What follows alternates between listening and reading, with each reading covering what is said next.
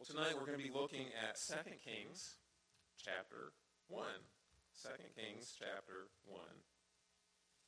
As we turn there, I want to remind you of where we've been. Last week we had an introduction to this book. We focused particularly on King Ahab and the situation where the people of Israel were confronted with the after effects of the great time on the mountain with Elijah, and of course, the choices that they were to make, who was God, and so forth.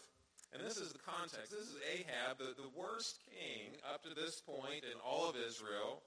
He's been tremendously wicked, and his greatest sin has been introducing and falling into the idolatry of serving Baal, particularly through his wife Jezebel.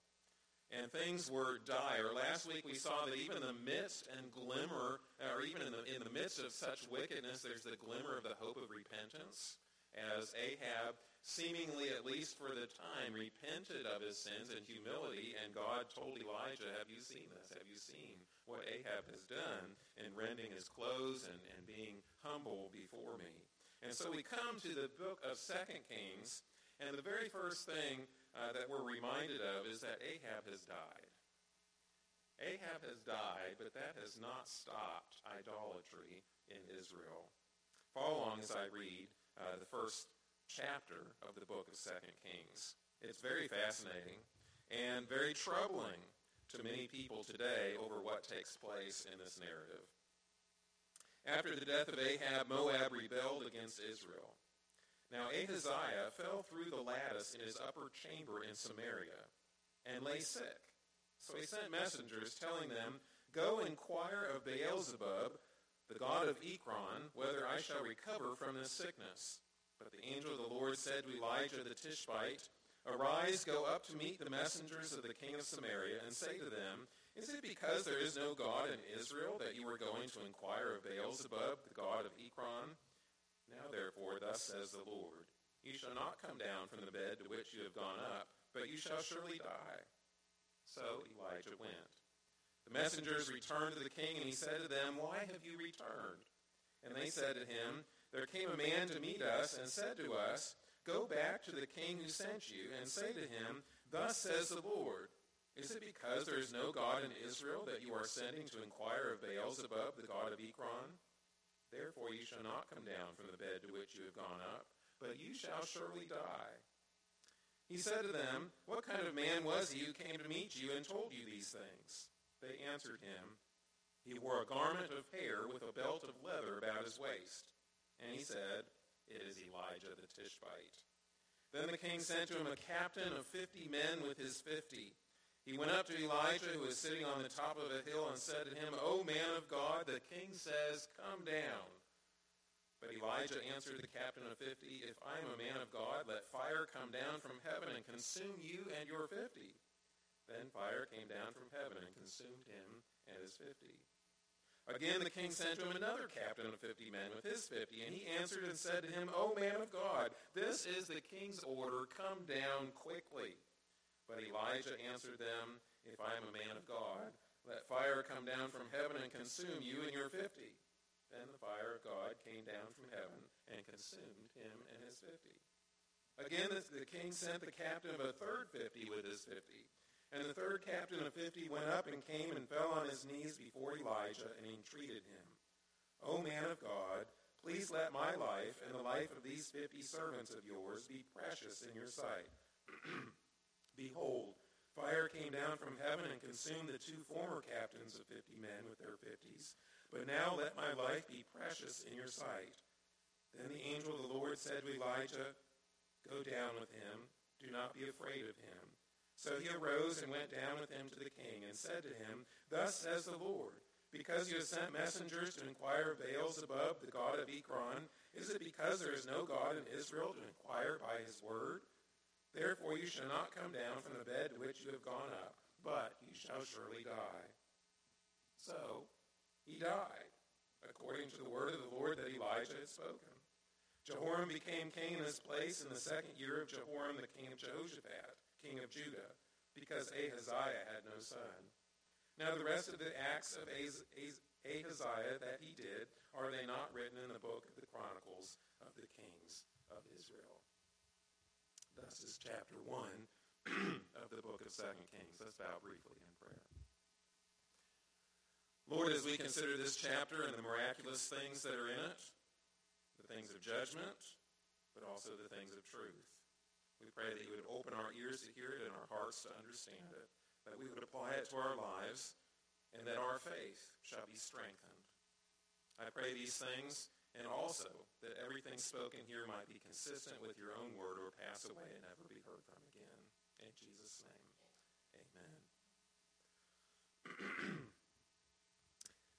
Well, as we come to this passage, I have to ask you the question, if you were facing what you thought might be the final illness of your life, how would that affect you? Would it make you sober and reflective? Would it make you want to do all the things on your bucket list? That's what they say now. Where did we come up with that term, bucket list? Came from somewhere. Kick the bucket. You're going to kick the bucket so you have a bucket list. That might be true. Are you going to seriously endeavor to reflect upon your life and upon what comes next? Are you going to think perhaps about your progeny and about what your particular tombstone might reveal or your epitaph or obituary might say? What is your legacy? Is that what you're going to reflect on? Ahaziah here, the son of Ahab, did confront the fact that this might be his last days. In fact, he wanted to know, was this it or not? There was a sobering in the life of Ahaziah. And yet we find in this that Ahaziah was looking in the wrong place. You see, in this passage, we're reminded, as the author tells us, there is only one God. He also reminds us it is the Lord, that is Yahweh, Jehovah, the God of Israel, the covenant God. He is God. And finally, he is and always will be the God of Israel. Remember, Jesus himself describing to us the fact that Jesus is the God of the living and not the dead. Abraham, Isaac, and Jacob. But here we are in this passage. What a fascinating passage. I have to say, I read one of the best commentaries I've ever read for a long time on this particular passage by Ralph Davis. And this particular commentary, I think I could just preach to you those words and say, hey, this would be our sermon for tonight. It's a great commentary. But he reminds us all of the sobriety of Ahaziah. Here's Ahaziah. If you want to know who he is, we really don't know much about him. We know that he became king because his dad died. He is in the family of the dynasty of Omri, now King Ahab, and here King Ahaziah. King Ahaziah, of course, grew up under his father's reign, so he knew only in Israel that by and large worshipped the god of the Philistines, Baal. Here's Ahaziah. He's been taught these things, particularly from his mother, who was a rank pagan all her life. She never integrated into the religious structure of Israel to follow the one true God. So he was taught by his father and his mother the things of the god Baal. Now you have to understand, I am sure that Ahaziah was around, or at least heard the story of Mount Carmel. You know, here we hear the stories of the major events in the life of our country. If we grew up in a certain time period, we know about World War II. If we grew up another time period, we know some of the events around perhaps 9/11. If we grow up around other time periods, we might know about the Vietnam War. And there are certain events or certain times when all of us can come together and say, yes, this is something that we all know about. Mount Carmel was one of those events. Mount Carmel was that time when Elijah, one prophet, against 400 from one god and 450 from another god, were in a competition to see which god was the real God. And those prophets, all of those hundreds of prophets of Baal, marched around on Mount Carmel, calling out to their God to call fire down from heaven, even cutting themselves so that blood would flow, probably chanting and doing all kinds of other things, and nothing happened. And Elijah simply prayed to God and asked for him to send the fire. And zap. His particular altar, his offering, even the water surrounding the altar and poured around everything were all consumed by fire. And as a result of this, all of these prophets were gathered up and they were killed. And you would think at that point in time, all Israel would turn from the wicked practice of following Baal. But Ahaziah is living proof that even killing these prophets did not kill the false worship of Baal. So we come to this first section of this particular thing, of this particular chapter. It says Ahaziah, this king, it doesn't tell us anything he did. It didn't tell us any of his rules, any of his leadership in battle, any of those things. It just tells us he had an accident. He was on either the roof or the second story. We don't know exactly where it was, but somehow he fell through the floor. This is one of my wife's greatest fears is falling through something. I don't understand it. Every once in a while, she'll point to me to the ceiling. Is that a new leak up there by the upstairs bathroom? Because she thinks we might fall through the floor if it is. But here it happened. Her greatest fear came true for Ahaziah. He fell a complete story down to the ground, and he's injured seriously. And he realizes this might be the end. And so what does he do? He says, go to my God. Go inquire of Beelzebub, the god of Ekron, whether I shall recover from this sickness. The problem is there's only one true God. This God, the God of Israel, outlasts his adversaries. One of the fascinating things about this chapter is the first thing we learn in the whole chapter is that Ahab died. That's not necessarily a bad thing. Ahab was a terrible king. The people were suffering. And religious instruction was not only waning, but was not present. And yet God is outlasting Omri and Ahab and now Ahaziah. God remains God despite all those who would oppose him. He outlasts his adversaries. But the second thing we learn is this. There is no compromise on this issue. Here is Ahaziah. He's inquiring of the God of the people around him.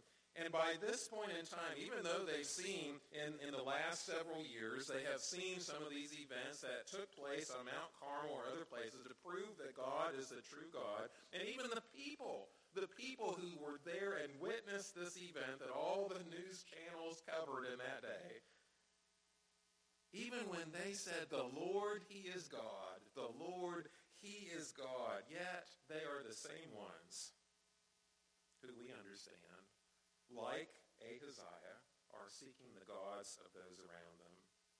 In this case, Beelzebub. You see, there's no compromise on this issue contrary to Ahaziah's upbringing.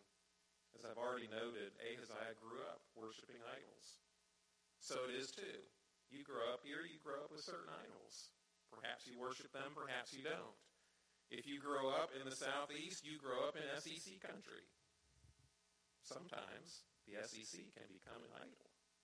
If you grow up in the United States, you grow up in a place that loves sports, that loves entertainment, that loves Hollywood actors, that loves all kinds of different things.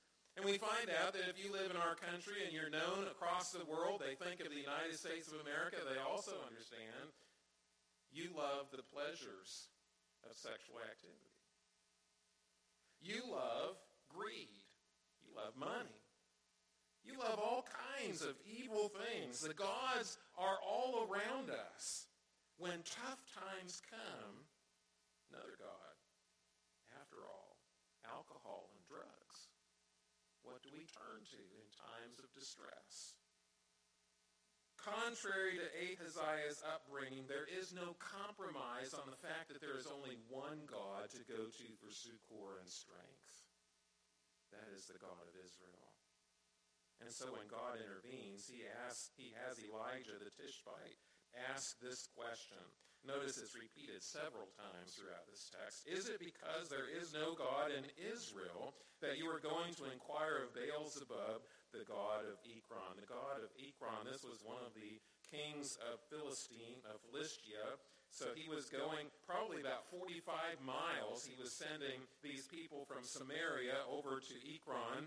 And in this particular case, he's asking this God, and yet Ahaziah should have known better. After all, Elijah was a thorn in his dad's side, at least from his dad's perspective.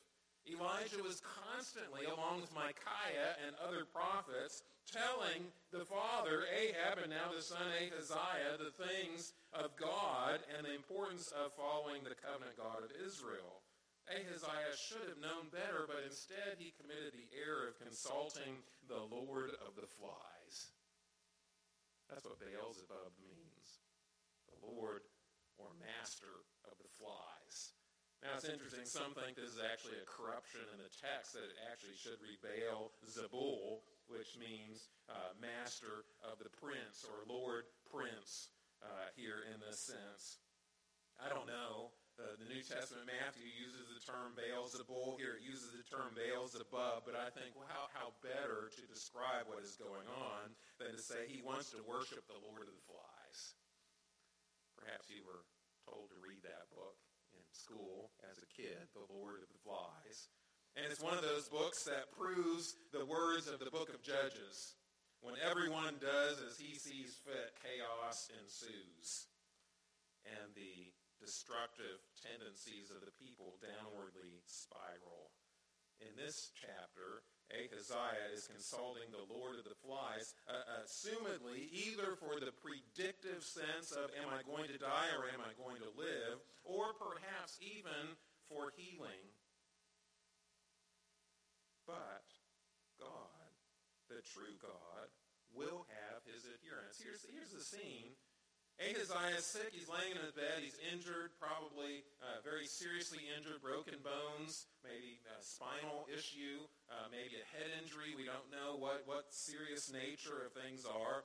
They know it's a dire situation. He's laying in his bed. He sends his messengers to go 45 miles away and consult the god of the Philistines from Ekron. And instead, as they go on the way, they're accosted or met by Elijah, the guy wearing the camel hair shirt and wearing a leather belt.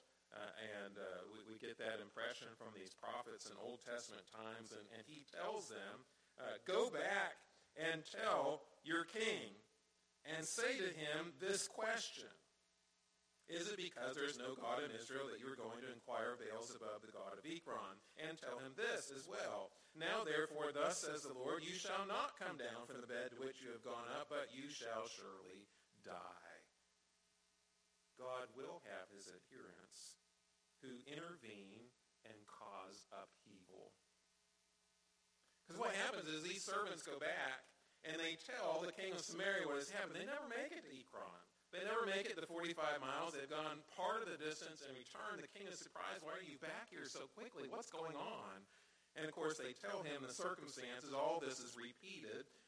You see this question and these things repeated over and over again in this text. And he says, and he asks them to describe the appearance of this man. And they do. They say, here he is. He's wearing these clothing and so forth. And he knows immediately who this guy is. Ahaziah knew very well who Elijah was. He knew who he represented. He knew the religious opposition that he had towards Ahaziah worshiping the Baal, god of the Philistines. And he knew that Elijah was representing God for the nation of Israel in religious instruction and in calling them to repent from their idolatry. And so in that sense, he knew that Elijah was speaking the word of God. He was speaking God's word. When Elijah said, you will die, you won't rise up from bed, you will not recover from this illness, that's it, your life is over. Ahaziah knew that Elijah's claim was that this was the veracity, the truthful word of veracity, we might say, of God. And of course, we also understand immediately when they described the messenger and we described his message, we understand that God's adherents will often look and act distinctively. That should be convicting, shouldn't it? This is perhaps the greatest indictment on any believer. When someone says, well, I don't see that your life is any different from anybody else. When, as the saying goes, you might not be convicted in the court of public opinion over whether or not you are a believer. You see, the person of God should at least act distinctively, proclaiming God's word truthfully and boldly and living it out according to his purposes. And also understanding that there is no compromise. There's one God. One of the great themes of this entire book of 2 Kings is the theme of idolatry. Every single king of Israel is going to be compared to that of Jeroboam the son of Nebat, who introduced the idolatrous images of golden calves and told the people of Israel, these are the gods who brought you out of Egypt. And everyone that follows Jeroboam son of Nebat, hint, every single king of Israel who follows this, is going to be condemned by God. Because there's only one God. All that God wants through Elijah's prophecy is for the people in truthful humility to not only say the words, but to live the words, the Lord, he is God. Because this is the rest of the story here in this chapter. The king doesn't like the words that Elijah said. He wanted the false god, Baal-zebub, he wanted that false god to tell him everything was going to be okay. He wanted that false god to give the power of healing so that he could go on with his life, or perhaps give him even the instruction that he would die so that he could go on and enjoy what little time he had left. But instead, Elijah interrupted the party. God sent him instead to say, God says, not this false god, not your own ideas, not your advisors over here, but the God of Israel, whom you reject, has said, you will die. And so Ahaziah, what was his reaction? Assumedly, he got angry. Why would you send 51 men to go and capture one prophet dressed in a coat of hair with a leather belt, unarmed? Why would you do that? Assumedly, it's either to silence him, persuade him to be stopped in his tracks, or to remove him, perhaps even kill him. The problem is this: he ran across the true God who is able to defend his people. This is the troubling thing that so many people in today's society don't like about this chapter. This first king, or captain, from the king, comes with his 50 men. So here's 51 men, one of them the captain. He comes to Elijah, and here are the words, verse 9, O man of God, the king says, come down. You would think, well, Elijah is supposed to submit to authority. Is that not true? Instead, he says this, if I am a man of God, let fire come down from heaven and consume you and your 50. And it did. What is it with Elijah and fire? Elijah loves to call down fire from heaven to prove that God is God. Here he says, if I am a man of God, let this take place. Notice Elijah does not take personal vengeance. He doesn't take out his ninja outfit and go start killing everybody like they do in the movies today. He's not the guy that comes riding into town on his horse and shoots everybody up. No, he's not that. He leaves vengeance in the hands of God. But at the same time, we understand that God here has the power to defend even the indefensible, a solitary individual against 51 trained soldiers, one against a platoon. And it was really against the attempts to silence or destroy the Word of God. Ahaziah didn't like it. Do you like it when somebody tells you that things are not going to go well? In certain circumstances, one of our responses is anger. Doesn't seem fair. Not something we really want to happen. And if God says one particular thing about it, if we understand that God is speaking in our lives and telling us that basically the consequences of a sin or an illness or something like that, these things won't change. They'll take place the rest of your life, and perhaps your life is nearly over. We don't like that. Ahaziah wanted to end that, but he was reminded, even in this attempt to silence God's prophet, that the Lord is God. The Lord, he is God. He is able to bring wrath upon his enemies. The second captain comes, another 50, so now this is 102 men in 2 companies of 50 and their captain. And he comes and he says, the king's order is this, come down quickly. Notice the posture of these 2 captains. They are imbued with the authority of their king, and they come with that authority to the prophet, assuming that they have authority over someone representing God. And the first one says, the king says, come down. The second one says, the king's order is come down quickly. And again, what happens? Elijah says these things. If I am a man of God, let fire come down from heaven and consume you and your 50. There are those who will look at this passage and say, this does not sound like a loving God. It's rather pointless to take the innocent lives of 50 or 51 men. Well, first of all, we know as believers in the Bible that there's no such thing as an innocent man.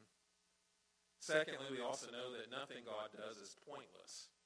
What is the point of what he's doing here? The point of what he's doing is he's revealing again, because the people of Israel didn't get it the first time, they're revealing there is only one God, and it's the Lord. And this is confirmed by this particular fire. Notice here, the present fire from heaven in this section is a fire of judgment consuming the people because they failed to respond properly to the God who revealed himself to them on Mount Carmel. But secondly, the past fire from heaven, the first time that this took place, when Elijah called down fire from heaven through prayer, and God answered that prayer, it confirmed for all the people that the Lord, he really is the one true God. He is the only one that has power. He is the only one that can intervene with miraculous events for the sake of his people on the face of the earth. And he is the only one who is the true God of heaven and earth. So this particular event is truly a follow-up from the first one. The first time, God was confirming there's only one God in Israel. And when the king and his people rejected that, again, God then brought the judgment that was due that nation, represented by their leader Ahaziah, and he consumed these 102 people with fire. The Lord is God. One of the things that we forget sometimes is the idea of representation.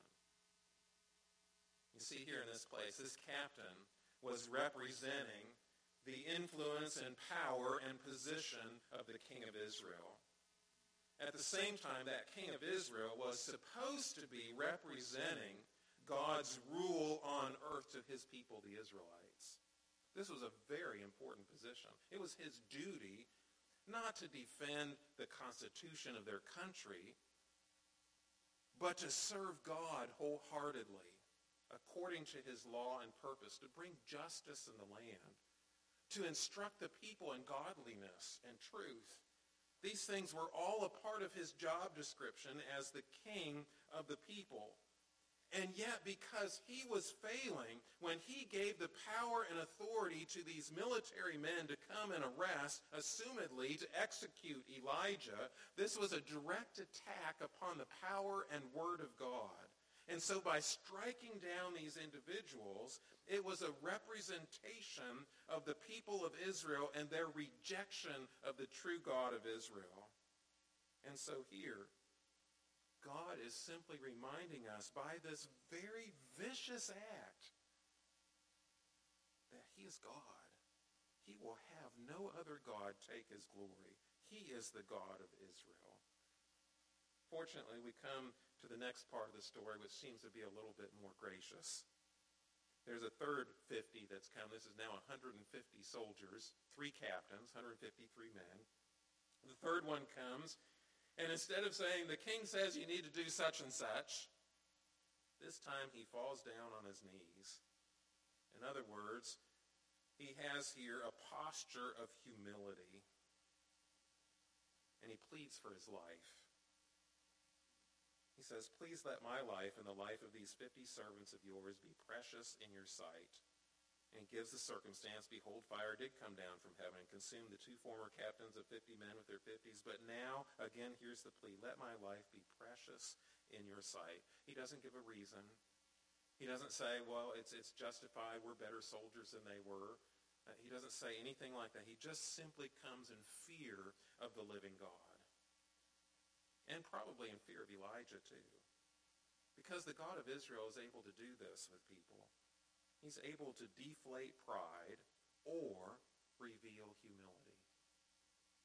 Now, did this captain have true faith in God? I don't know. But at that moment, he had a proper fear of God, like we all should. And when he did that, when God deflated this man's pride, you can almost, and this is the picture I got from Ralph Davis's commentary. It's so funny to think that, kind of putting it in modern parlance, if you were if this had happened today, it's like he's watching on the news all the victims of this great fire that have been, burned up viciously on the battlefield, and he's watching that, and suddenly on the intercom comes the instructions from his superior, Captain so-and-so, you are now instructed to go and do what these 2 armies failed to do. And this guy is thinking to himself, I'm done for. This is it.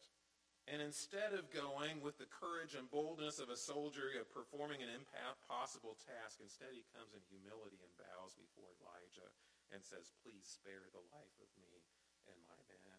And God honors that. One of the things we find out is that Elijah's life really was in danger. The angel says this, the angel of the Lord said to Elijah, go down with him, do not be afraid of him. In other words, we understand these men were not there just to escort Elijah to the king so they can have a nice conversation together. No, the king had sent them to take his life. And so now the angel of the Lord intervenes. This is the captain you're to go down with. Go with him. He does. He goes to the king, and it's interesting. We find out, here's Elijah. What gave him the courage to stand up to these first 2 captains and their men?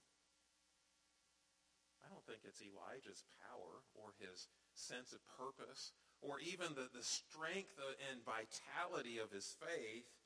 I think it's that God gives his servants courage, but he also gives them truth.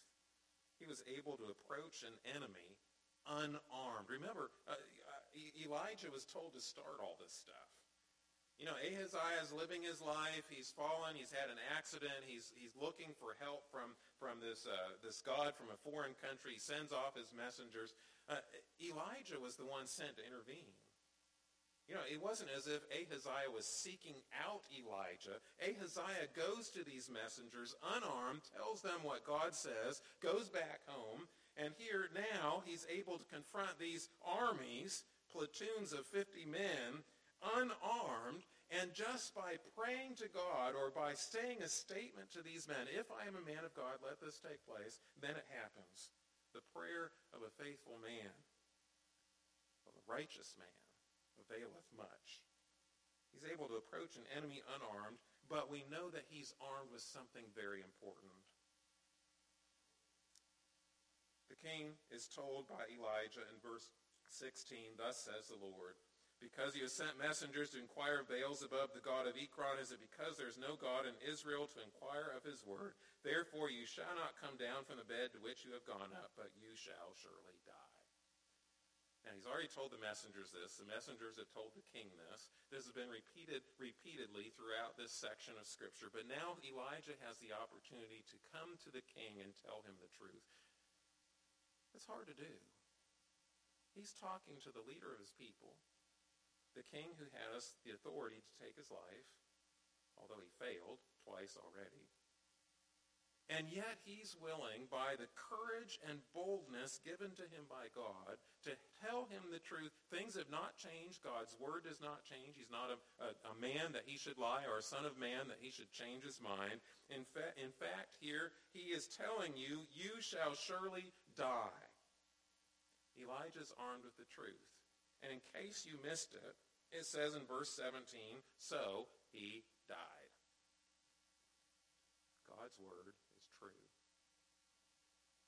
Even in this fulfillment of Scripture, this should assure us, provide another example of an assurance that God's word is true, God's word comes to pass, God's word is always going to do what he set out for it to do.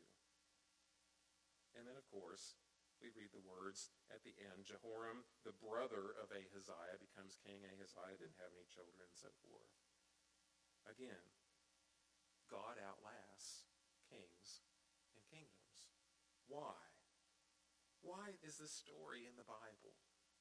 It's in the Bible to remind us who God is, how much power he has, and that there is no other God. There's no compromise here. There's not God and money. There's not God and pleasure. There's not God and fill in the blanks, whatever these things are for you. There's one God. There's no compromise here. And of course, the other thing is to understand that this one true God will preserve his church even against all odds and all enemies. Let's pray. Father, we thank you for this story in Scripture. We thank you that it's not just a story. It is the truth. Lord, help us to learn from it. Confront us with our own idols. Help us, Lord, to be sober not just when we face death, but to be sober throughout our life, that we might be confronted with our own sin, come to you in humility, plead for our lives, and marvel at your grace. We pray these things in Jesus' name.